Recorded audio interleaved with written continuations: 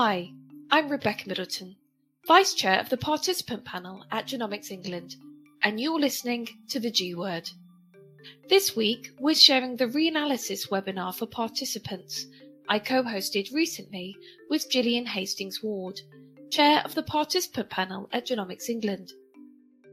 In this webinar, myself, Gillian, Chris Wigley, CEO of Genomics England, Dr. Susie Walker, Head of Translational Genomics, and Dr. Ellen Thomas, Clinical Director and Director of Quality, delve deeper into how science and technology are evolving at Genomics England and what impact participant data is having. Listen to find out more on Genomics England's approach to reanalysis. We hope you enjoy.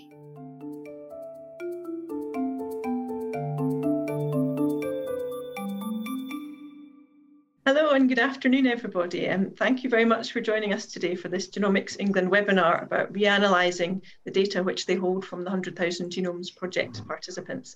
I'm delighted to be here and to be talking to you and to be able to bring forward the great news that we have been hearing as a participant panel for a little while now about what Genomics England are doing with the data that we have all shared with them in the course of the 100,000 Genomes Project.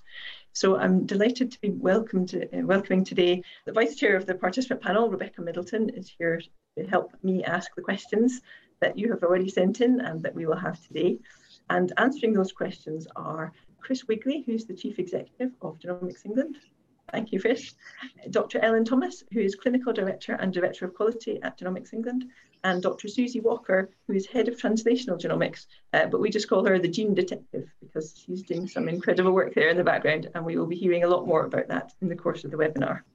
And any questions that we don't get to answer today, we will be able to take and answer afterwards. And a summary of the answers and those questions will be available on the Genomics England website in due course, along with a recording of this webinar and a blog, which is going to summarise the key points. If you don't have time to watch a whole hour in retrospect, then we will be able to share the blog with you, which will have the headlines in it. So without further delay, thank you very much again, Chris and Ellen and Susie for joining us. My first question is for Chris. Perhaps you could start by giving us an overview of where Genomics England have come from to get to where you are today and how you've been working with the NHS in bringing patients into this and what's happened. Thanks, Gillian. Very happy to do that. So I guess if we go right back to the beginning, Genomics England was created as a government company to deliver on the 100,000 Genomes Project in partnership with the NHS. And I thought it might be helpful as a first step to just talk through the different phases of that work and who's doing what along the way. So if the gods of technology are with me, I'll hopefully share this slide. So the first phase of the 100,000 Genomes Project back in kind of 2013-14 when it was just being designed was really in this planning work. So the blue boxes on here are things that the NHS are doing, the pink boxes are things that GEL are doing, and the green boxes involve either consultation or activities with patients and participants. So that first phase was really all about the joint planning and design, which was kind of co-created with early patient representatives.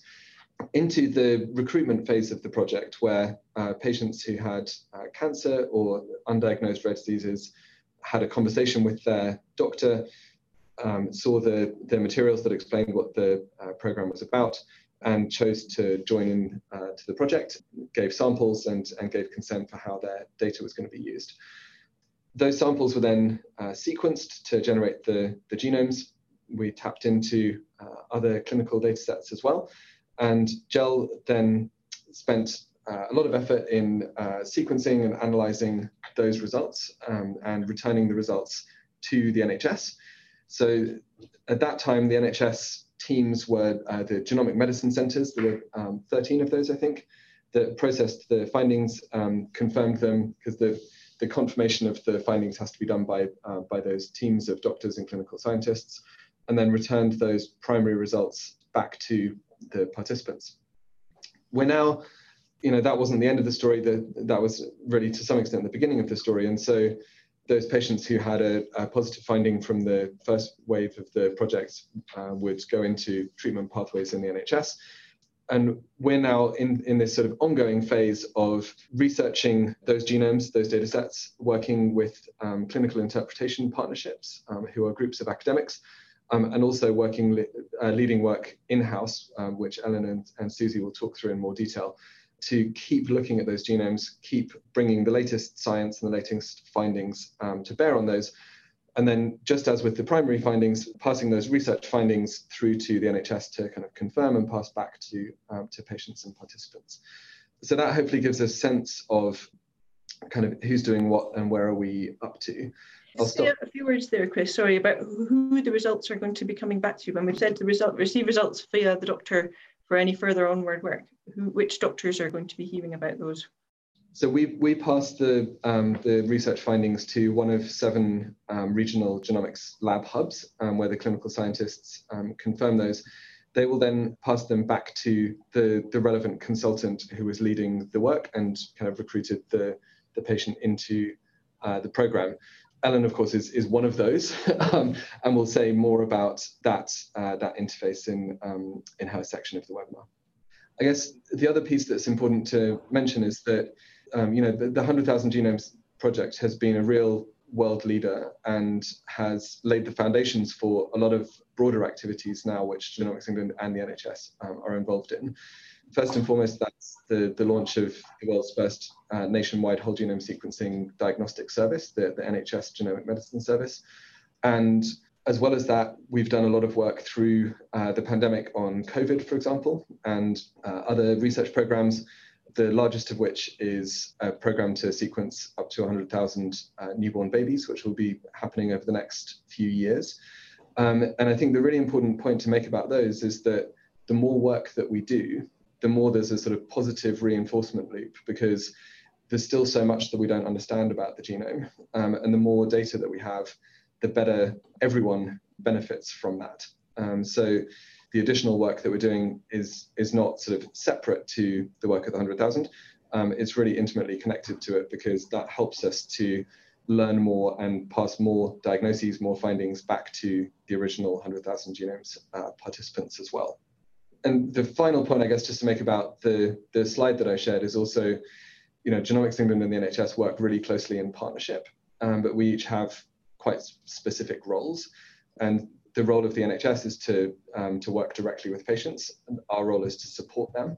And so today we'll be talking a lot about the work that Genomics England is doing in support of that, but we should also be clear that we're not the people who actually kind of treat patients. That's the NHS. But the work that we're doing in support of that is ongoing, as I say. Thank you very much. That's great. Okay, Rebecca has the next question for you. Chris, in lay terms, could you briefly describe the state of play on the science that really is underpinning all the activities that you guys are engaged with right now? Yeah, absolutely. And as a layperson myself, I always need to put it in simple terms for myself as well. So that's that's always helpful.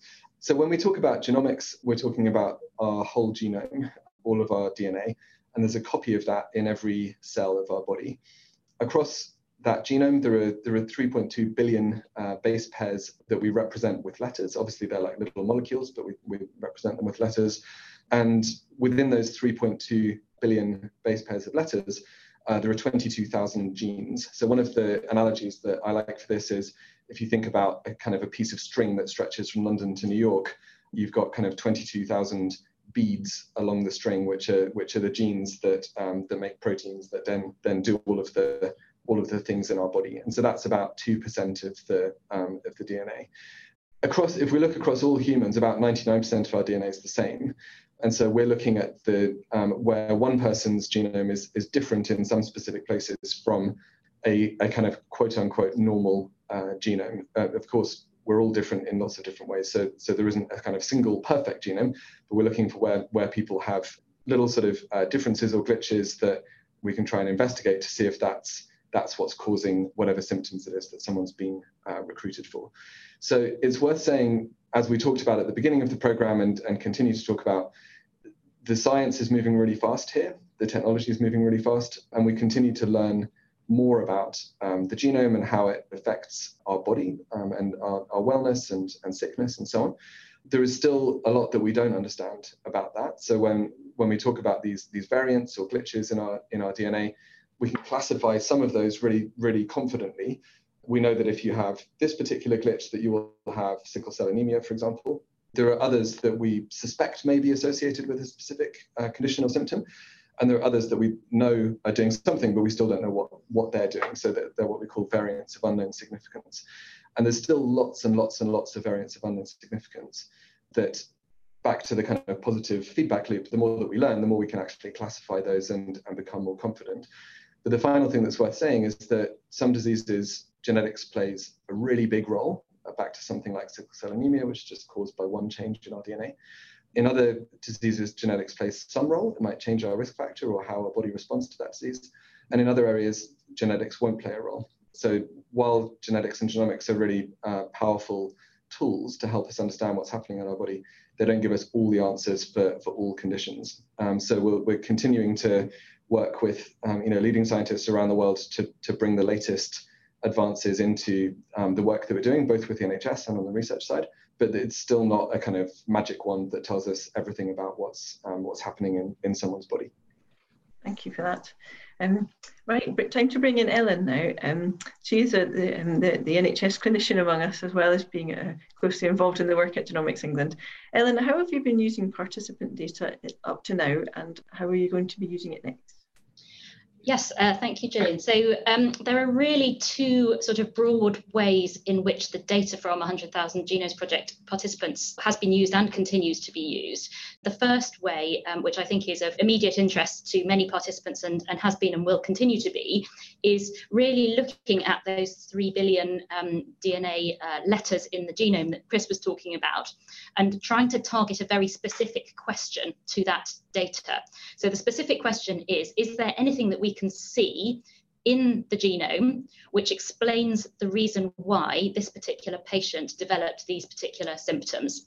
And that is then a question which, if we can answer it, then obviously unlocks a lot of things which are very helpful in terms of understanding a condition and understanding the implications for a family and so on. So that kind of diagnostic question that we target at the data, that was very much the question that was the target of the first round of analysis.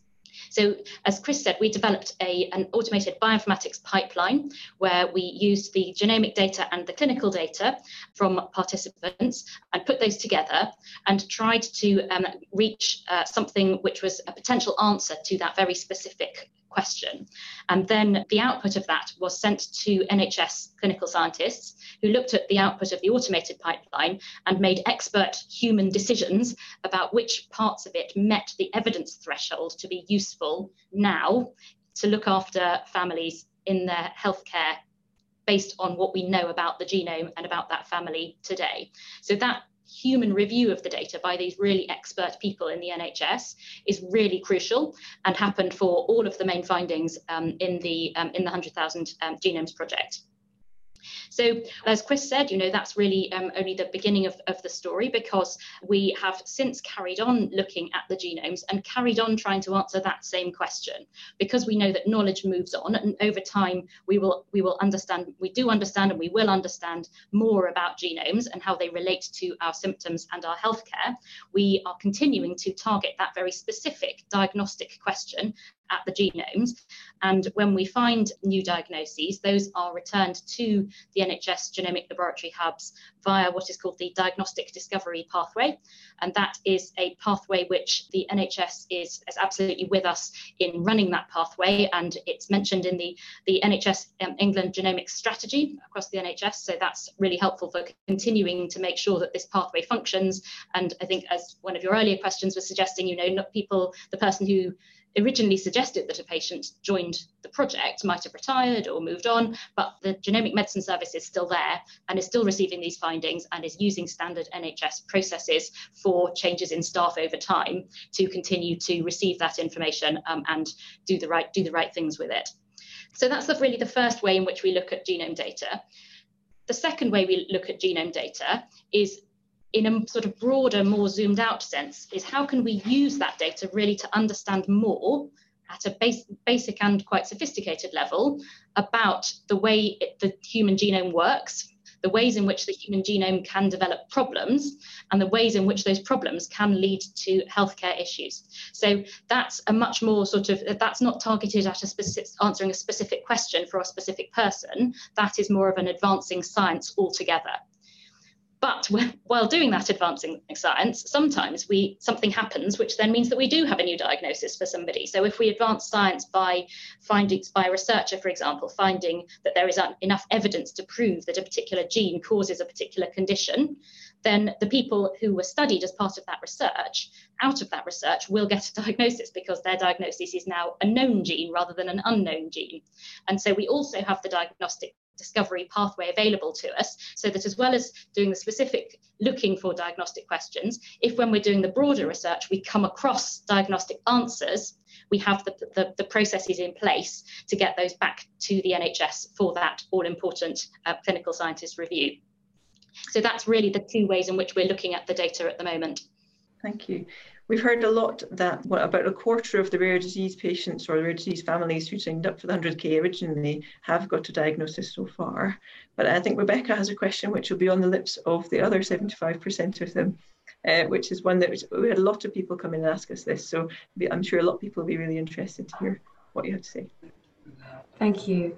Yes, I'm one of those many people who didn't get a diagnosis or haven't received a diagnosis so far. What should I do? Should I have another test? If so, what test should I have? What should be my next steps?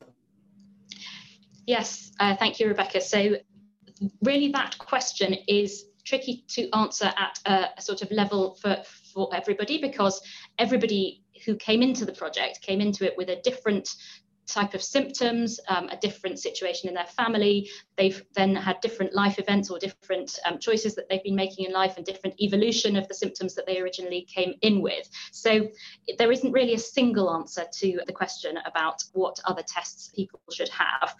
It's definitely the case that if things have changed for you or your family, or you have any questions about your healthcare or your specific situation, then going back to your NHS team is very much the right way to go about that. Obviously, that starts with the GP, but also there are a range of experts, including clinical geneticists and other subspecialist experts who are available to GPs to consult if they need to. So that specific question for each individual is going to be very much dependent on their own condition and context. I think it is worth saying that even if you didn't have something found on the first analysis, then the things that Susie's going to be talking more about in a minute, about how we're continuing to target diagnostic questions at the data all the time. So it doesn't mean that something won't come out of that for you. And obviously it's difficult to predict exactly when that might happen for any one individual, but we are continuing to look and continuing to return those diagnoses. So if you did get a negative result the first time round, that was very much a nothing has been found so far. It wasn't a nothing has been found and we've stopped looking. Thank you very much. And we've talked a lot already in the webinar about the rare disease arm of the 100,000 Genomes Project, but what's the news on the cancer side? What can you tell us about how things have gone with that? Because obviously people who joined who had cancer already had a diagnosis there, but the question was there anything that could be done to further understand their cancers or to find a treatment or a trial for them? Yes, absolutely. So cancer genomics is quite different in its context from rare disease genomics. So in cancer genomics, what we're really aiming to do is to look at the tumour that's developed. So we're interested in the tumour's DNA and what has happened to the genome in the tumour, which has driven that tumour to grow and is then driving it to develop. And the nature of tumours is that they are not static over time, so they may change over time if they come back, for example, or sometimes they're taken out surgically, and then we all very much hope that at that point they've gone and they don't continue to change because they've been taken out and cured. So in terms of how we're using the cancer data, we are very much still looking at it and still drawing lots of research conclusions from it and learning about how you use tumour genome data to how you analyse it better, how you visualise it, how you pull out the useful elements of it. But for the patients, that's quite different, because for a patient who had cancer during the course of the time frame of the 100,000 Genomes Project, any new information that came out now from looking at their tumour genome is very unlikely to be relevant to them, because either they don't have their tumour anymore or they have a different tumour now, because it won't have stayed the same.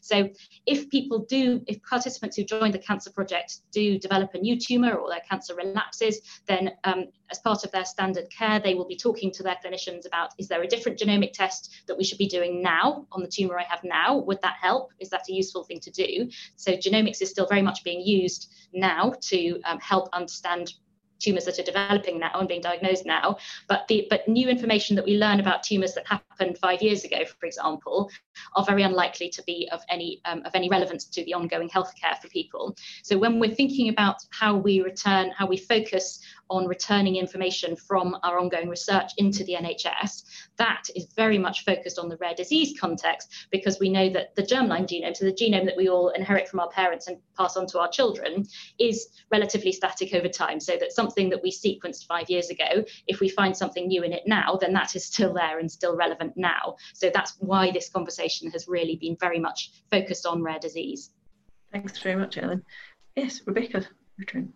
Yeah, thanks, Ellen. Another question from my side.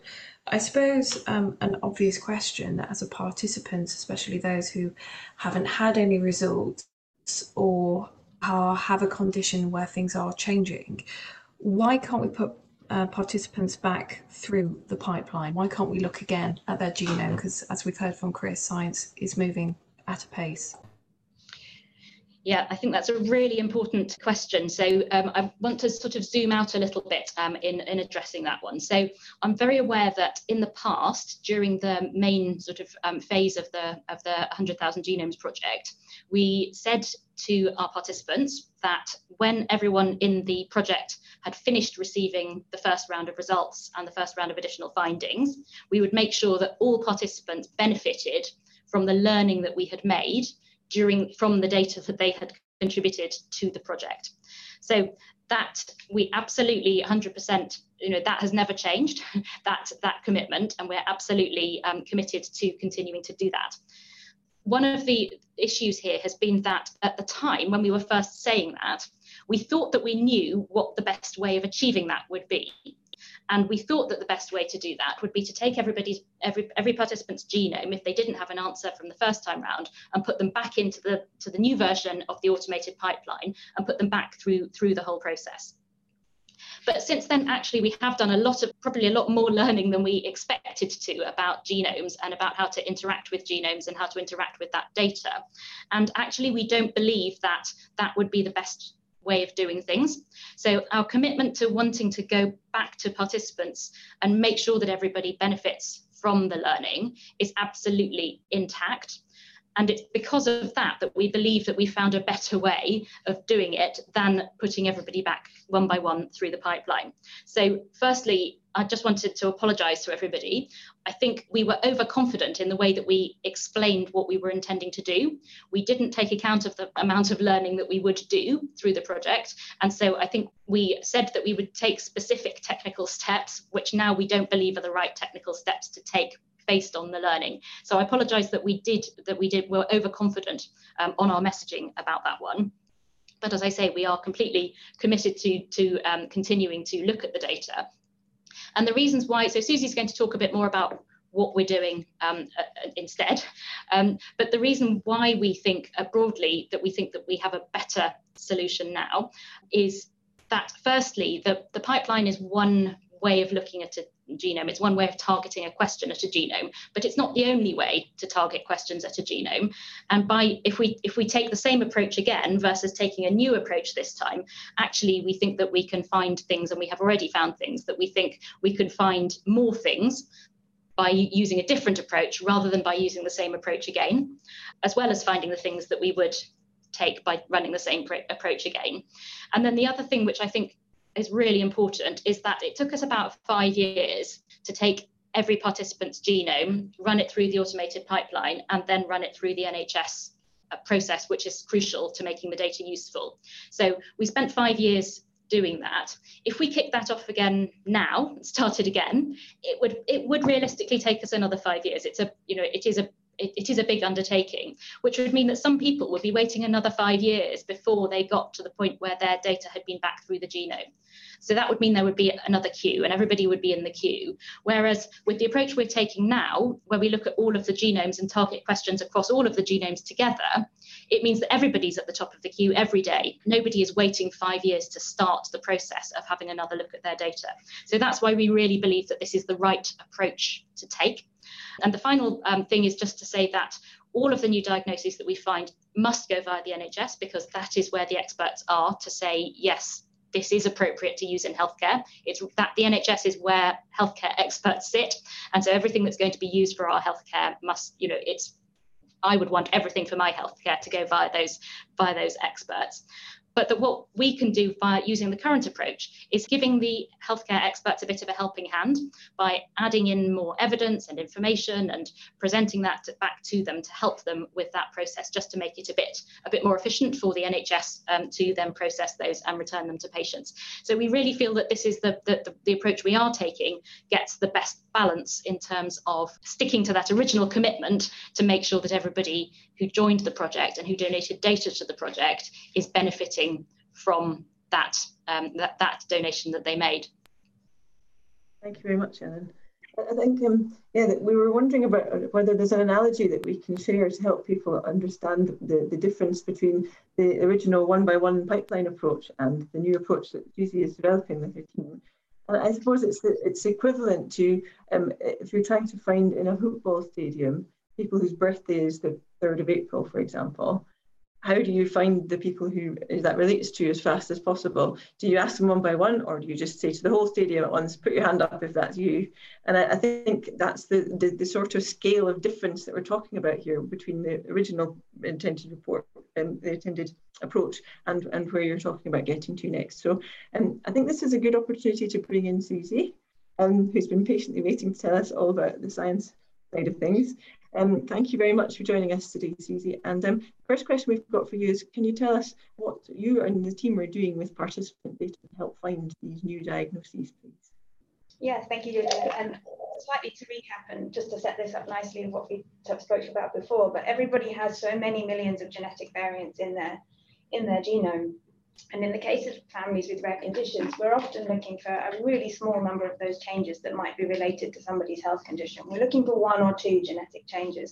So that's a lot of genetic changes in somebody's genome we have to work through to find the really sort of pertinent changes that we're looking for. And when we first did this, we looked at everybody one by one and as in their families, because that's how we have to look at people when they present and need an exploration of their genome. But now we're in a really fortunate position, as Ellen said, that we have everybody's genomes in the research environment and in the National Genomic Research Library.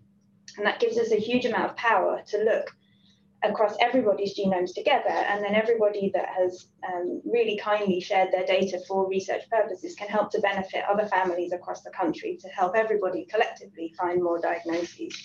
And this is what we're doing now. And as Ellen said, there are research groups working across the country and across the world to help find new diagnoses. And this may be academic groups looking from universities and other institutions. There are also commercial enterprises that are using the data, perhaps with the objective of developing new therapies. But they may have specific interests in a specific condition, or they may have a specific type of genetic change that they're interested in. And so what we're doing inside Genomics England is really working with those groups, but also independently in our own work, to make sure that the new learnings and the new science that's coming through is available to all participants that were recruited to the project, and everybody has an opportunity to have a new diagnosis identified.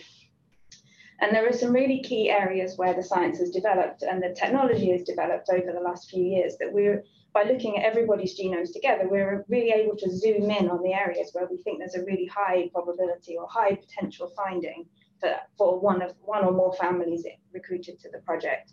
And so, as Chris said, there are over 20,000 genes in the genome. We don't understand yet what all of these genes do. It's a rapidly developing science, and we're gaining more and more knowledge as time goes on. And so it might be that you were recruited to the project at a time where the gene that might underlie the particular condition in your family wasn't well known and wasn't well understood. But we know now through science which genes have been better described, which genes we understand better in 2022 than we did in 2018. And so we can look across everybody in the cohort and say who has a genetic variant in one of these genes that's been newly understood that might be related to their health condition. Similarly, we know which areas of the genome are technically very difficult to work with. And we know perhaps where the family by family type of analysis might have limitations that make things difficult to find in that way. And so by knowing the sort of the technical side as well as the scientific side of how the analysis works, we can look at regions of the genome where it might take somebody to sit and patiently look through potential findings in that region of the genome to make sure we truly understand them properly, because that region of the genome might be tricky to understand.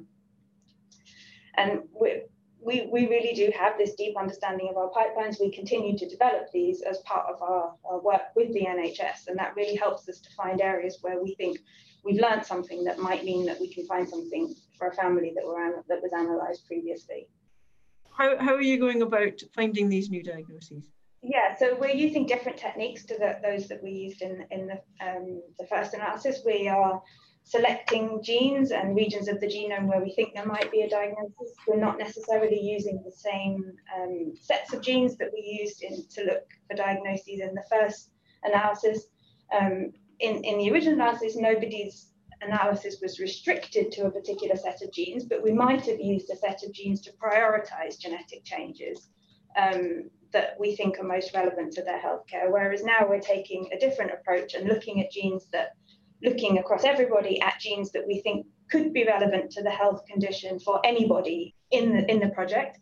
To follow your analogy, Julian, we're looking at a gene and saying, does anybody think that this gene might be relevant for them, but using their genome to answer that question.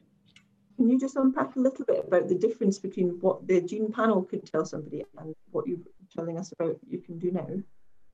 Yeah, so in the first analysis, we used gene panels to prioritize genetic variants that were found in that family for genes that are known to be associated with the particular condition that was known for that family.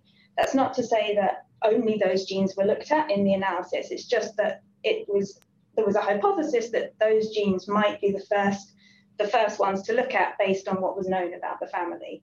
And in many cases, what the underlying diagnosis was found in one of the genes that was prioritized using the panels. But in other cases, it can be very difficult to predict which genes should be included on the panels, which are the right panels to use for somebody's condition if it's a very complicated one. And again, we know that new genes have been described since that time. So now, rather than using this panel-based approach, we're sort of using the panels in another way. We're asking the panels to show us whose genomes might have a genetic change in one of those genes known to be associated with a condition, rather than using a panel to prioritize variants in any one individual genome. Thanks, Izzy. If I can jump in, I'm an ultra-rare patient. How can I be assured that you're not going to miss me or miss my genes as a rare disease patient? Well, we're not looking at everybody's genome one by one. We're looking at everybody's genomes all of the time. So on any one particular day, there's a possibility that a diagnosis may be found for any one individual in the project. We understand that there are people with ultra rare conditions, and in some cases, it might take a long time before we can find a diagnosis because the genes underlying that condition may not be well understood today in a way that can be used in healthcare. But by using the genomes all together and looking at everybody in the project together, we might be able to accelerate that process by finding that actually there's somebody else in the project that has a genetic change in their genome that's very similar to a genetic change we can find in your genome perhaps, or somebody else's genome. And we then can see that the symptoms and that the clinical presentation of those individuals is very similar. And then suddenly we not only help to find a diagnosis for you, but bring the science forward as well at the same time. And in other cases, we might see that ultra rare conditions are actually very similar to a condition that we know very well, but might be slightly different from or a slightly different form of a very well-known condition due to the nature of the specific genetic change in your family. And again, by having the ability to look at everybody together, we can start to see these complicated scenarios that we all know are hidden in our genomic data. Thank you. Is there a way for participants to know where they are in the process of all of this? It's really reassuring to hear that you're looking at everybody every day, but is there any way of knowing how long it might be before somebody might get an answer? So because we're doing this in a different way to the way we did it in the first time we looked at everybody's genomes, this isn't something that everybody is going to go through the process and go in the beginning and come out the other side. It's an ongoing thing. And so we can't necessarily tell you where you are in the process other than to tell you that every day everybody's genome is being looked at. And every day there is the potential for a new diagnosis to be found for your family. This work will continue. We don't necessarily know when a diagnosis might be found for you, but you can feel reassured that your genomes are constantly being explored with the aim of trying to find something for your family. Thank you. And I suppose a question for you, Ellen, as kind of participants, we're keen to play our role. Is there anything we can do to help this process? Yes, so as soon as you were saying, this research work looks at all participants all of the time. So it's not something where you need to say, please, can you look at me? Or please, can you make sure that I'm included? Unless you have withdrawn your consent for being an ongoing participant in the programme, you will be included in it. So it's not something where you need to nominate yourself. People are sometimes a bit worried that, well, I've got a new diagnosis now compared to where I was when I joined the programme, but we get refreshes of the data that we get. So, for example, if you go into hospital, then the hospital will enter a code to say that you've been in hospital and to say what you were in hospital with, and that data is collected by NHS Digital and is then available with your name and your NHS number and everything taken off it in the National Genomic Research Library alongside your genome data. So we do have that refreshed data coming into us, so we are able to look at that updated data. So we are looking at all the genomes, we are looking at updated data about your health. And it doesn't matter whether, you don't need your clinician to ask us, you don't need to be still in touch with a doctor. It doesn't make any difference whether you are still being seen once a month in an NHS clinic or whether you haven't seen a doctor since the day you joined the project. We are still looking at the data and we're still feeding it back. So really, there isn't anything that you need to do in order to make sure that you are included in this process, because you are. Thank you. I'm sure that's enormously reassuring to the whole audience. Thank you, Ellen. So coming back to Chris, we've covered a lot of ground in the last 45 minutes, and we're wondering what sort of summary overview can you pull together for us? I mean, I guess the first thing I would say is thank you.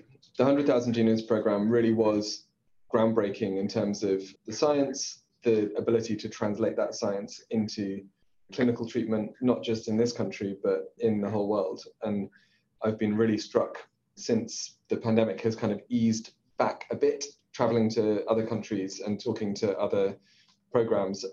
All of them really hold up the 100,000 Genomes Project as this massively groundbreaking work. And so our commitment is to make sure that everyone on the call and everyone who is a participant in the program gets the most benefit for them and their families as they can for being a pioneer and coming on that journey with us. And I think on that note, the second thing I would say is the journey continues. It's not over. As Susie and Ellen have said, no one has been forgotten. Everyone's on the bus, and we want to move forward together. The more work that we do, whether it's in COVID, whether it's in newborns, and whatever, everyone's in it together, and the more people there are, the more everyone benefits. I do think it's worth just repeating one of the points I made at the beginning around we may never get to a genetically driven reason for everyone's condition, because not everyone's condition may be driven by genomics. Again, that doesn't mean we've forgotten those people or that they're not on the journey. It's just that of all of the tools available to medical science, this one may not be the one that shines light on that condition.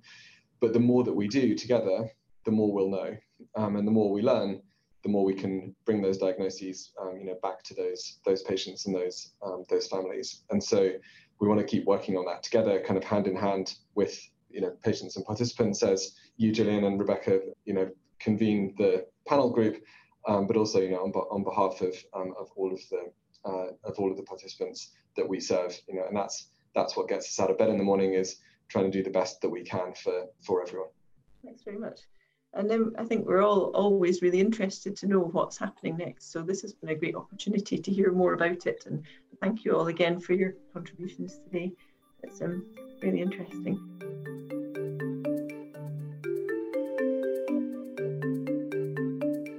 Thank you for tuning in to this episode.